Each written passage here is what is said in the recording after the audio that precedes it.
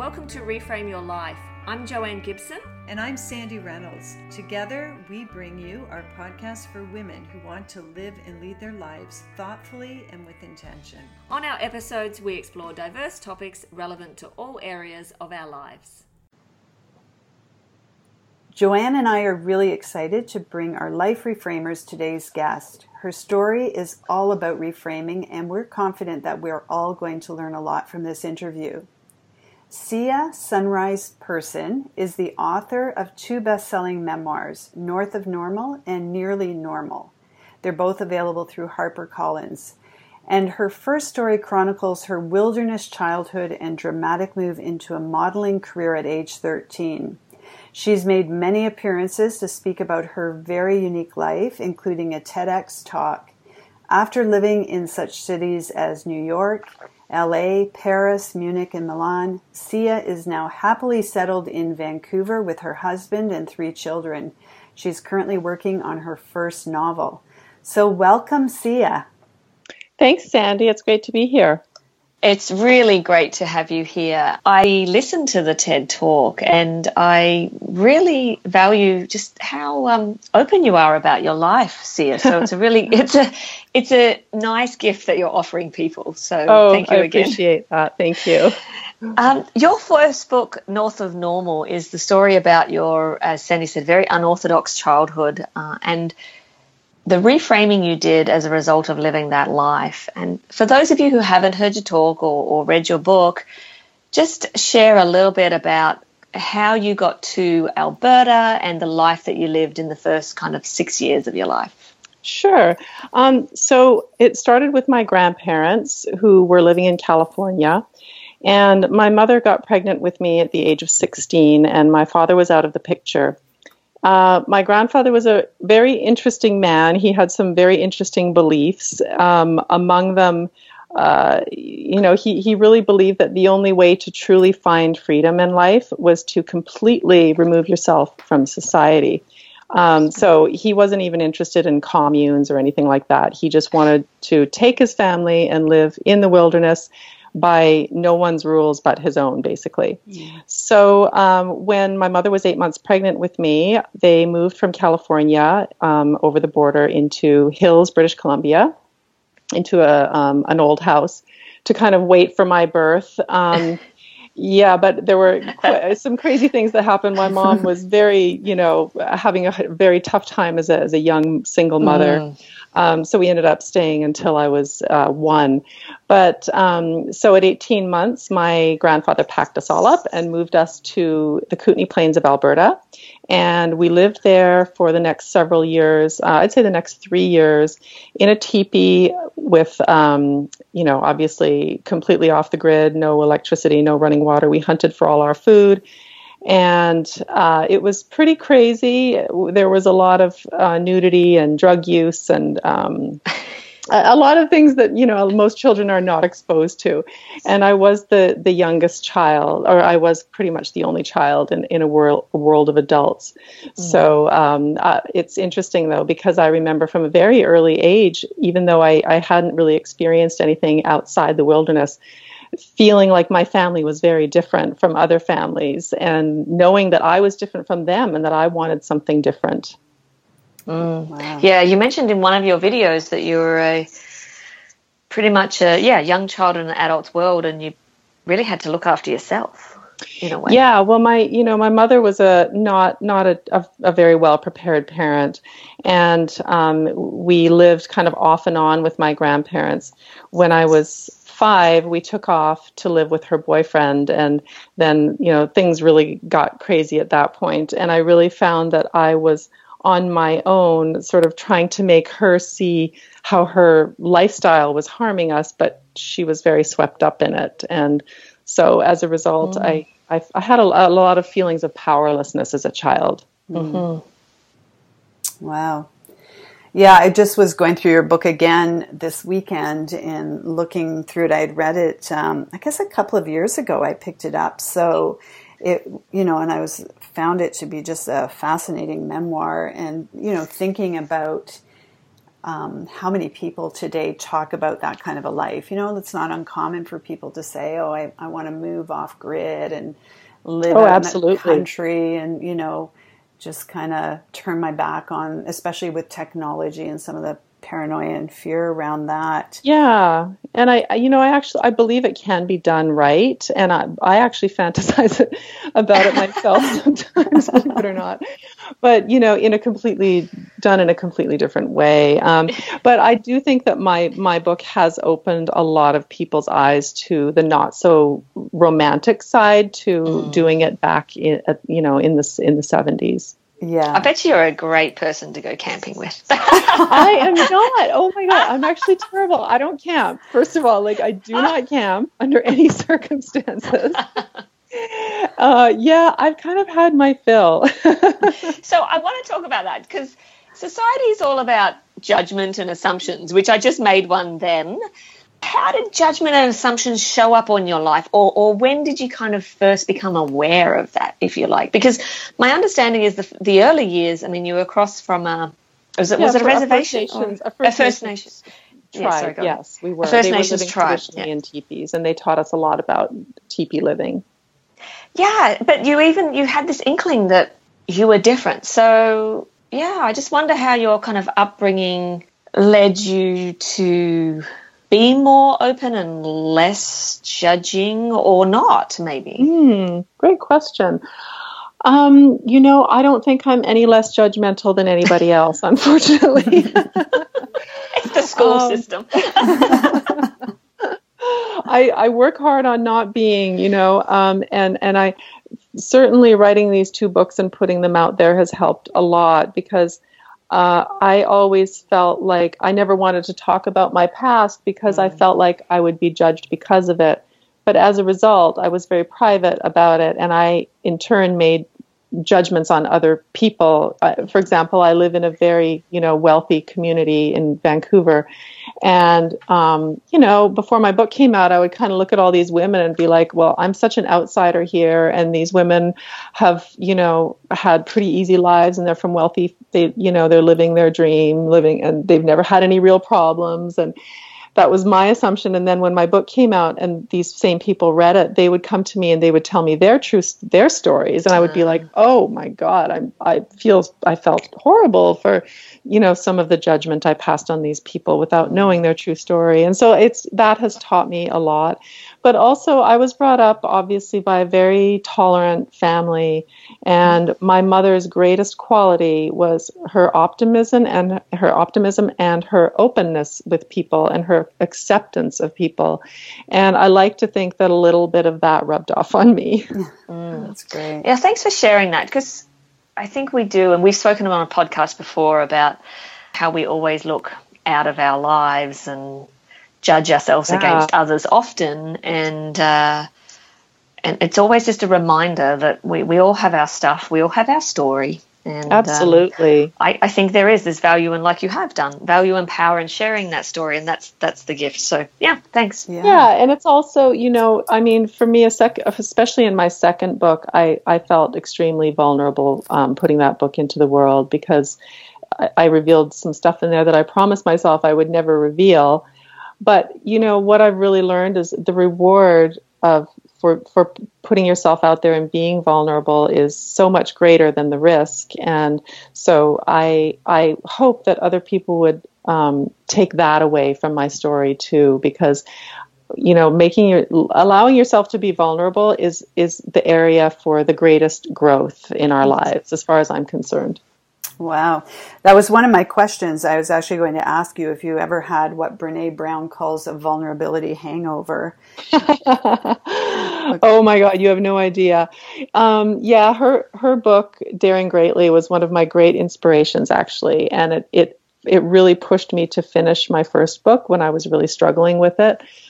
And I have absolutely had a couple of those vulnerability hangovers. The greatest one was about 2 weeks before my second book came out, and I was such a nervous wreck. I couldn't eat, I couldn't sleep, and I just looked at my husband and I said, what would you say if I said, let's just pull the plug? And at that point, I mean, you know, my publisher would have killed me. You know, the books were printed, they were being sent out. It would have just been a horrible fiasco.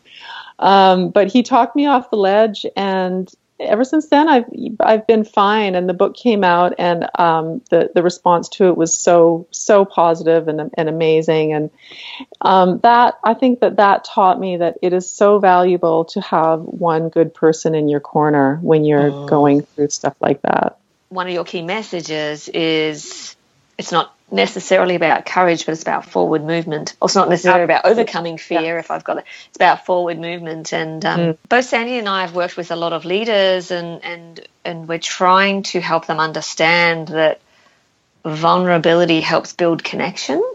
Oh yeah, sure. And it is a scary place to be. So yeah. Mm-hmm. It is, yes, but like I said, you know, incredibly rewarding. And people sort of say to me, well, you've how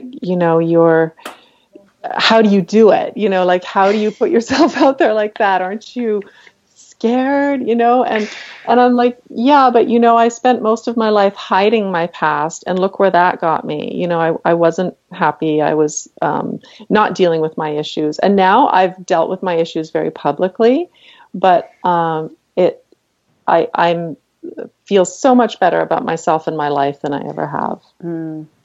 And, you know, I think along with the vulnerability, and you've mentioned it a few times, is fear. And that was something that came out for me when I was like looking at some of your blog posts and reading some of your other material as well.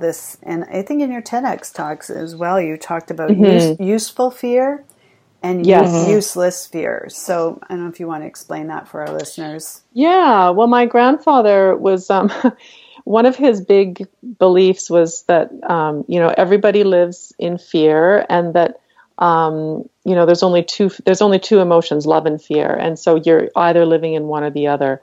And he was all about banishing fear completely from his life.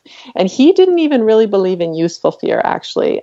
Useful fear is, you know, what, like the fight or flight of, you know, if a bear is chasing us, you know, we do what we can to avoid being attacked. You know, if an axe murder is behind us, we run. We don't just stand there and say, hi, please don't kill me.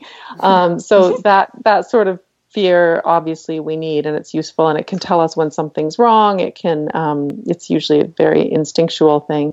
But useless fear is all of the what if, and what if this happens, and, you know, the regrets, and envy, and any sort of, basically, you know, just wondering, always imagining the worst case scenario, and as a result, letting it paralyze you. For me, I feel so lucky that I was taught not to allow that to dominate my life. And if it had, I would absolutely not be where I am now. I wouldn't have achieved anything that I have. And so my message is constantly, you know, to people you know, friends and family, and also to my readers, just, you know, just do it. Don't let fear paralyze you. Just move forward. You know, be solution oriented, and don't worry about what will probably never happen. Is that what helped you at age 13 do something so drastic? And if you just want to share what you did to pursue your modeling career? Yeah, for sure. So I decided to enter a modeling career. It was a lifelong dream. And also, for me, a very handy way of escaping my crazy family. So the way I started it was when I was 13, I read in the newspaper that there was a local agency in Calgary holding a modeling competition. So I just walked in and I said, hi, you know, I'm here for the competition. And they're like, okay, how old are you? And I'm like, well, how old do you have to be? And they're like, 15. And I'm like, well, I'm 15. And of course I wasn't, but I was 13 at the time.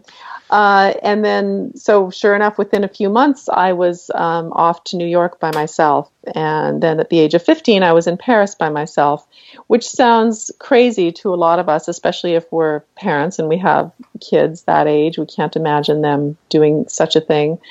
But for me, it was more exhilarating than it was terrifying. I was just so happy to have the opportunity to get away from my family and do something that I'd been dreaming of. And so that helped conquer my fear. But there was a bit of desperation there too, of just so badly needing to change my life and not being willing to wait until I was 18 and had finished high school. So it's a combination of things, but certainly I think being raised in an environment where, I was taught not to fear, useless fear, and also having experienced so many potentially dangerous situations, physically and emotionally, when I was young, helped prepare me for going out into the big world when I was very young. That's great. I think another theme that I've read in your writing is this whole idea about resilience. And I think you wrote it on your blog that resilience is a buzzword in your life. Mm-hmm. And so I'm curious how you develop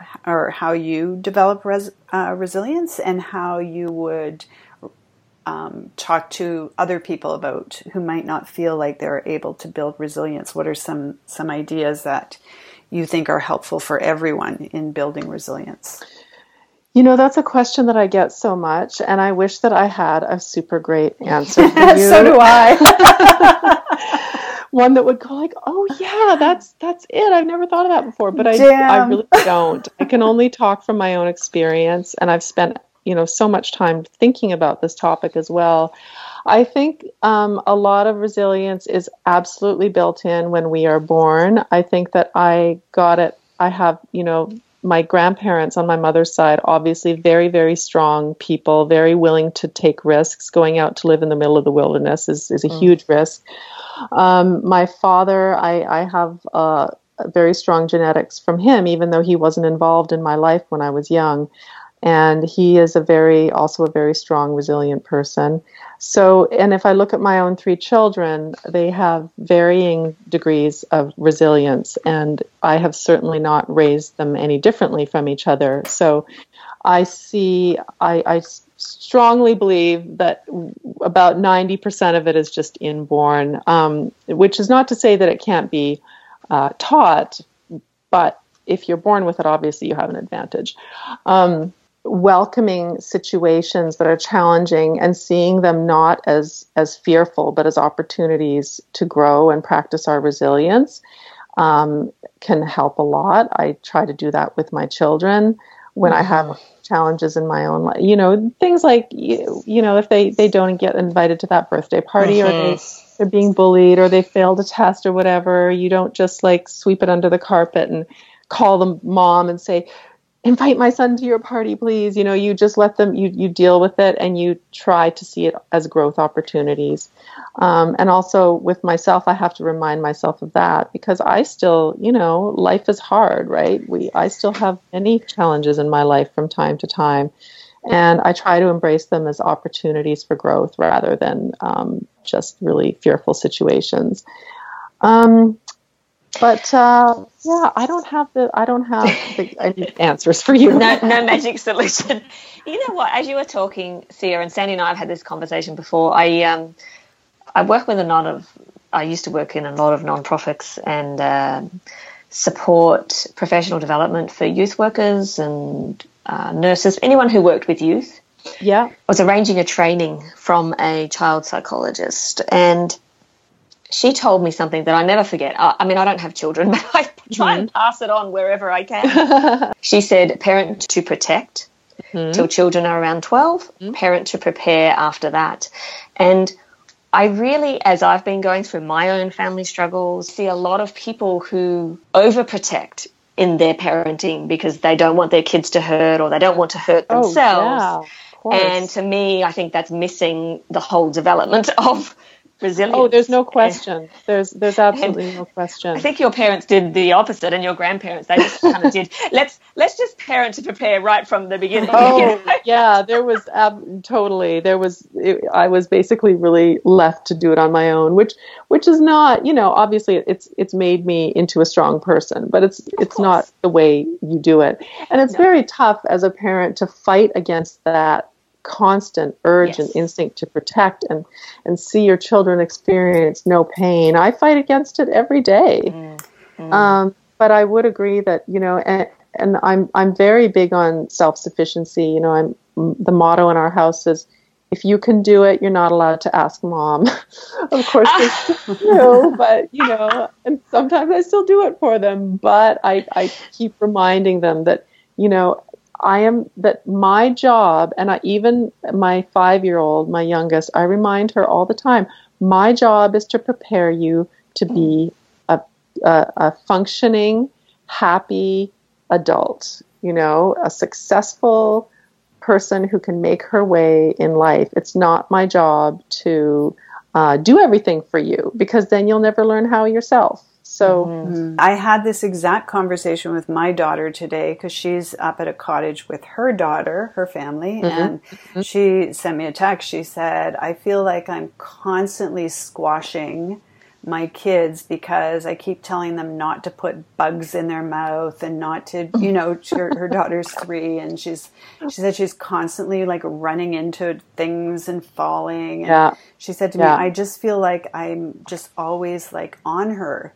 And she's reading some book called Homegrown, and she's like, I think I just need to let her fall and let her eat the bugs and stop trying to control everything. I said to her, I think it's a balance. It is, you have to find boundaries as a parent, but you have to as well, like, let them, and I don't know, I think we're all dancing that line. Oh, it's such a struggle and such a juggle, and it's daily, and I don't think it ever really ends, and no matter what age they're at. Yes, well, mine are in their 30s, and I'm still letting them fall. Absolutely. You had this very different childhood and, wanted to get out there. In your words, I wanted to get away from my family. And obviously these things impact us throughout life. But you also spoke on the TED Talk about leaving your second marriage or getting out of your second marriage. And when Sandy asked the resilience question, one of my questions was, so how did you work through, because I think that's where resilience comes. So how did you work through that time? Because you didn't just automatically wake up and go, okay, I've just accepted all that happened in my childhood. I now understand it, and now I know that this is not the life I want to live right now. Right, no. So, what did you do? Did you engage some help? Did you have friends? Did you just kind of, reflect on it a bit more? Well, it's very interesting because the time that I decided I needed to leave that marriage was also the time that I started writing North of Normal. So it was really the time that I finally decided to deal with my past and, the demons that were eating away with me. And I did that through writing. And it was really interesting, the timing, because as soon as I started, I suspected that I needed to leave my marriage. But then as soon as I started writing, I knew I had to. But the problem was that I was in a very vulnerable position financially, and we were living in a city where I didn't know anyone, and I had a small child and a business and no child care, and it was just a very awful, and my mother was dying of cancer, and it was just a horrible situation. And that took by far the most courage I've ever had to muster up in my entire life. And if I ever have to go through something like that again, I don't know if I'll make it, because it was so hard to leave, not the marriage because the love was long gone, but to put myself in that position. I left my second husband about a month after my mother died, and my business collapsed at the exact same time. And I was bankrupt, and I didn't even have a car, and I had a young son to look after, and it was absolutely horrifically terrifying. And I made it through, though, because I decided that whatever lay in store for me was better, had to be better than what the situation that I was in. And I just said, you know what? I've fought too hard to have a different life, and I've come too far to be taken down by something like this. And I just made the decision. And as soon as I did, and I started putting one foot in front of the other, it was hard, but obviously I'm so glad I did it, and it changed everything. Changed my whole life. I'm now remarried. I have a fantastic marriage and 2 more kids, and I got my book written and another book written, and it all stemmed from that, because having the courage to do that gave me the courage to go on and do other things that I wanted to do. So that, to me, that is resilience. I mean, I just wrote down what you said. Whatever is next has to be better than the situation that I'm in. Yeah. So, like, did you take your child and go to a friend's? Practically, did you get support, or with it? I mean, obviously, only share what you want to share. Yeah, but just thinking for our listeners who may think, "Wow, this is my situation." How did you do that? Yeah. What do I do? Well, I mean, I didn't have a lot of support because I don't have any family around, but I did have, my father and I are quite close now, and he gave me a very small amount of money to help me out, like very small. But I was lucky enough to have my swimsuit company, which I liquidated. So unfortunately, I lost $250,000 in, the investment that I'd made into it. But I was able to liquidate what I had to get enough money to live on for about 3 months. So I took my son, and I wasn't a totally single mother. I was what I call a solo mother, which means I had my son half the time, and then my ex had him half the time. So I knew he wasn't going to starve. It wasn't. Yes. I knew that no matter what, my son would have enough to eat, and he'd have a roof over his head. So that stress was off. But I rented a small duplex, and we moved in there, and I proceeded to do whatever I could to, make money. And that included, painting houses, cleaning houses. I knew how to build websites, so I started building websites for friends. I took whatever modeling work I could get, which was very little in the city of Vancouver. I just literally, I pawned my wedding rings. I pawned furniture.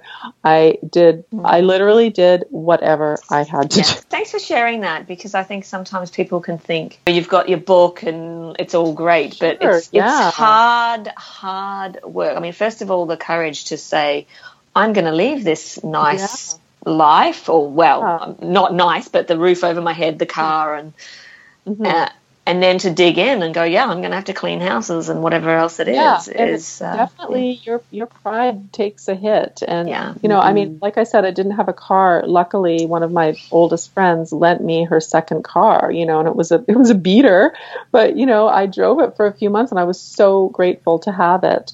And I think I drove it for about 6 months.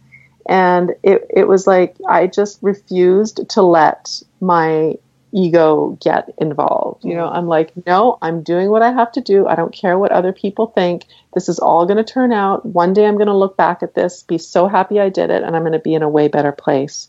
And I am, obviously. So it really can work out, but you have to have faith. And you have to believe in yourself, and you have to just, be willing to just keep that forward motion going. So I'm curious, because I'm just imagining, maybe projecting a little bit as well, that when someone grows up feeling like they have to take care of themselves, and I think, Joanne and I, very different stories, but maybe at times have felt that way in our growing up years as well.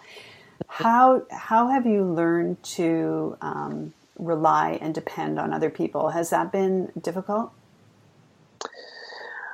Yes and no.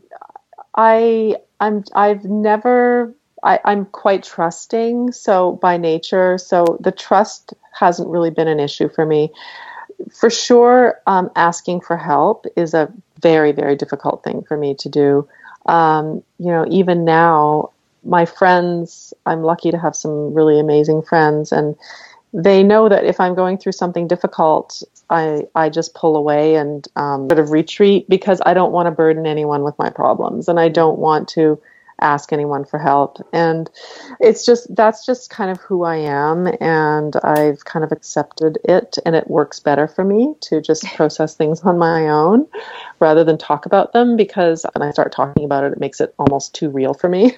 But I also think it's when it comes to a partner, like husband, wife, whatever, it's just so important to choose the right person. And that sounds so elementary, but it really is, because if you do take the time to wait and choose the right person, then you can really rely on them and ask them for help without fear.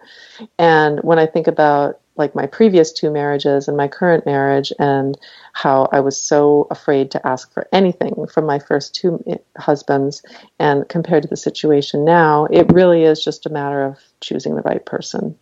That's great. Yeah, I was thinking that when you were feeling very vulnerable the 2 weeks before your book was going to be released, and what went through my mind is, as long as you love me, my partner, then all is good.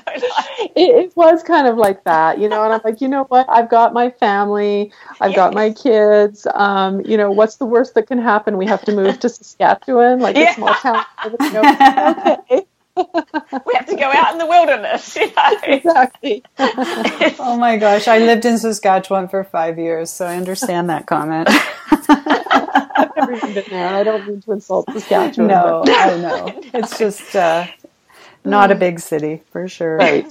Yes. I think what you're touching on, though, is it is all our buzzwords. It's having that mindset and having that courage to go, you know what, this is not okay. I see it around me a lot, that people are unhappy but think they can't make a change. They can, and they're so afraid of change. And what I always say is, okay, but if you stay, you're eliminating every single chance you have of being happier with somebody else. Yeah. Mm-hmm. Yeah. And, it's just as simple as that. Or they don't believe that, I'll never meet someone, I don't, but yeah.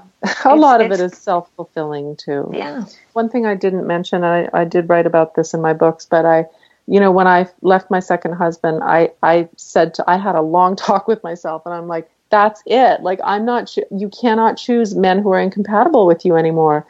So I sat down and I made a list of everything that I wanted my next partner to have. And I vowed to myself I would not compromise or settle.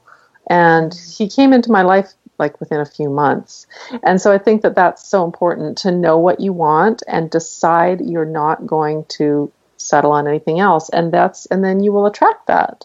And I want to just jump in and say, it's not even just about marriage or a life partner that we're talking about. We see this in people at work, like in their jobs.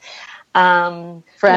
I think that's a great strategy. Yeah, friends. We've had an episode on friends too. Oh, absolutely. That's a great strategy. Make a list of everything you want out of your work, everything you need in your life out of your friendship and out of the connections, and don't settle. Yeah, we've recorded an episode on power that's just recently come out, and that we want women to embrace the power that they have in being able to make decisions that help them lead their lives. So I think your story shares that it can be done. It's hard. It's not easy. And that's the thing I tell people too. Like, of course, it's not going to be easy. You can't expect it to be easy. It's going to be super hard, but like, there's a reward at the end of it. And like, just, don't sell yourself short. Mm-hmm. Wow, that's a lot. And relationships are a big thing for us. It's part of our reframing model that we use. I want to shift a little bit into talking about your work, though, in the book writing process a little bit. And I've been looking at some of the work that you're doing. So Did you always want to be a writer, or was that something like what drove you to want to write? Yeah, I've always wanted to write. I started writing, stories as a child, and I still have a few of them. And then my high school English teacher was very supportive of me, and she encouraged me to pursue a creative writing career. But then I got involved in modeling, and my life was going off the rails, and it just sort of took, went just sort of late fallow for many, many years. And, but I would think about it often, and I would write in my head, and I would think to myself, someday I'm going to sit down and I'm going to write my life story, because I knew it was a crazy story. But the problem, of course, was that I wasn't sharing it with anyone. So even my best friends didn't really know my story, because I was so ashamed to tell my past to anybody. So it took a combination of being ready to move beyond that shame and share my story with the world, and finally having the courage to go after my dream, which was to be a writer. And believe me, when I started writing, I was so bad. I hadn't written since high school, and I thought I was a good writer, but oh my God, like I would be so embarrassed if I even had to go back and read my early drafts of my first book. So again, years and years of practice, and just being very, very determined to make this particular dream come true was involved in getting that first book done. That's great. And the second book. So the first book, I think it took you about 6 years from start to finish. Is that right? Yeah, 6 years from start until the day I actually sold it to a publisher. And then, not me, but my agent sold it to HarperCollins. And then it was another year and a half after that until the book actually hit the shelves. So it was an 8-year process. Wow. And can I just jump in here, Sandy, and just talk about your rejection during that time of publishers? How did you work through that? Oh my God. 6 years of rejection, because what I would do is I would write it, and then I'd think, oh, it's ready, it's great. And then, send off my query letters, and then, the rejection letters would start rolling in from the agents, and I'd be like, oh God, okay, here we go again. So then I'd go back, rewrite for maybe another year, start the whole process over again. Okay. And I went through that 3 times. And at one point I actually got an agent, and I'm like, oh my God, it's a done deal. It's only a matter of time. He couldn't sell the book, rejected by every publisher in North America. So again, very discouraging, but I was so determined. I'm like, nope. So I went back to the drawing board. And so I repeated this process 3 times. And then, so it was on my 4th try of sending my query letters out that I finally got it right. And I had offers from 5 literary agents within a week, which was incredible. And then the agent that I went with sold my book in 24 hours. So it was amazing. Yeah, it was a complete turnaround. But again, it just took so much determination. And there were times I felt like quitting, but deep down I knew that I wouldn't, and there were times when I, during this time, I also, I got divorced, I got remarried, I had 2 more babies. So my life was incredibly busy. And so there were times when I would go for 6 or 9 months without writing a word, but then I would always know that one day I'm going to sit back down and I'm going to get back to that book. And I always did.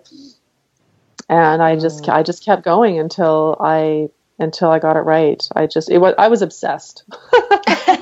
Well, and those rejection letters were gifts in a way, because they helped you get a product. And they were. And this is what I always tell people who say, I'm thinking about self-publishing, and I'm like, okay, you do what you want to do, but here is my take on self-publishing. Great. You self-publish if you're lazy. The only reason I say this is because each and every one of those rejection letters I got made me go back to the drawing board and forced me to create a better product. And so I think that if you're not willing to put the work in to create the best product that you possibly can, then you shouldn't really expect people to read your book. Yeah, I'm trying to think of who I heard recently speak on a podcast, a writer, and it'll come to me, but he said that he can tell, like in the first chapter of a book, whether or not someone had to write that book or whether or not they just wanted to have a book. Right. And I think that's true. Like I totally understood what he was saying, because I read a lot and you can almost tell that in a book, you know, that this person was just compelled to tell this story. Yeah, I think that, you know, it's there is so much passion that has to go behind writing, that, you know, and dedication and willingness to just try every possible angle to create the best book that you can. And if you're not willing to put the work in, then I don't know. Having been through so much myself, getting my own books published, I feel like without that, I certainly wouldn't have become the writer that I am today. And I wouldn't have felt right about sharing my message, I don't think, if I didn't know that I had a publisher who believed it was good enough to put into the world. That's great. Yeah. And so now you're writing fiction. You're writing a fiction book. I'm trying. So how different is that for you compared to writing a memoir? Oh my God, it is so different. And I have to say, I underestimated how difficult it was going to be to make the leap from one genre to another, because my memoirs read a lot like fiction. So I thought, oh, it's going to be easy, you know, but creating something out of absolutely nothing is a completely different story. With memoir, the challenge is that you have, you know, this life that is full of randomness and lots of boring stretches and, you know, not always a clear narrative arc, and in fact, never a clear narrative arc. And you have to find a way to fit it into this story structure that will keep people engaged, and which is kind of just the opposite of fiction, because you have to, you know, create everything. So, I'm struggling with it at the moment, and I'm actually taking some time off from it. But I will certainly, as I did with my first book, I will get back to it, and I will write it until I've created a book that I'm happy with and my publisher's happy with. Well, I was just thinking, one of my favorite writers is Sue Monk Kidd, and she went from, you know, she made a shift into fiction.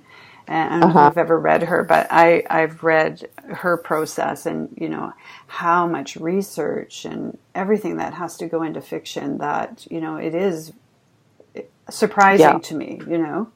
Absolutely. I mean, with memoir, you really don't have to do any research, because it's just all in your head. Yeah, exactly. Well, I'm looking forward to it. So, and I think the advantage now is you have a fan base that will be waiting to read that. Yes, as and well. I'm so grateful. I'm so grateful for that. I just don't want to disappoint them. So, gotta wait. That's right. So you mentioned you have kids now, 3 kids? Yeah. Mm-hmm. Yeah. And I'm just wondering if we kind of start circling back to end with some of your learnings from your childhood, and what, if you're comfortable talking about what you might be bringing into teaching your children about some of the values or what you learned throughout your own childhood. I think it comes back to a lot of what we discussed before, you know, just really letting them tackle their own challenges and trying to instill self-sufficiency, and certainly always protecting them and having their back, and letting them know, you know, encouraging them and letting them know that I believe in them no matter what they want to do. I guess, you know, I certainly make mistakes as a parent, and I fail sometimes, but I try to keep a good balance between what I learned from my own childhood and what, you know, the kind of mother that I want to be. What's your relationship with social media? Just to throw that in there. Another one we're talking a lot about these days. Yeah, Love-hate, I have my social media thing going for my work, and I enjoy it. Facebook, I'm on there for my author page, not really personally. I love Instagram. I think it's great. It's fun. I love the whole picture thing. And my kids are too young even my 12-year-old boy, he's not interested in social media. So I'm, that's a bridge that I'll have to cross. Exactly. So with that, people can find you on Facebook. Is it just Sia Person? It's Sia Person Author. Okay. Yes. Instagram is Sia Sunrise Person, I believe. I think it's Sia Person or Sia Sunrise Person. And then Twitter is Sia Person. Thank you so much for sharing with us. And, we were excited to be able to make this connection because we are all about hearing stories of how people have reframed their life and how they've overcome adversity. And, I love your, one of the things that you say is about writing your story without fear. And I really appreciate your message around fear and forward movement. So thank you so much. My pleasure. Thanks for having me. You're Thanks, welcome. Sia. Thank you. Hi, Life Reframers. Did you enjoy our episode today? If so, please leave a review on iTunes or Google Play. Also, check us out on all our social media avenues via reframeyourlife.ca.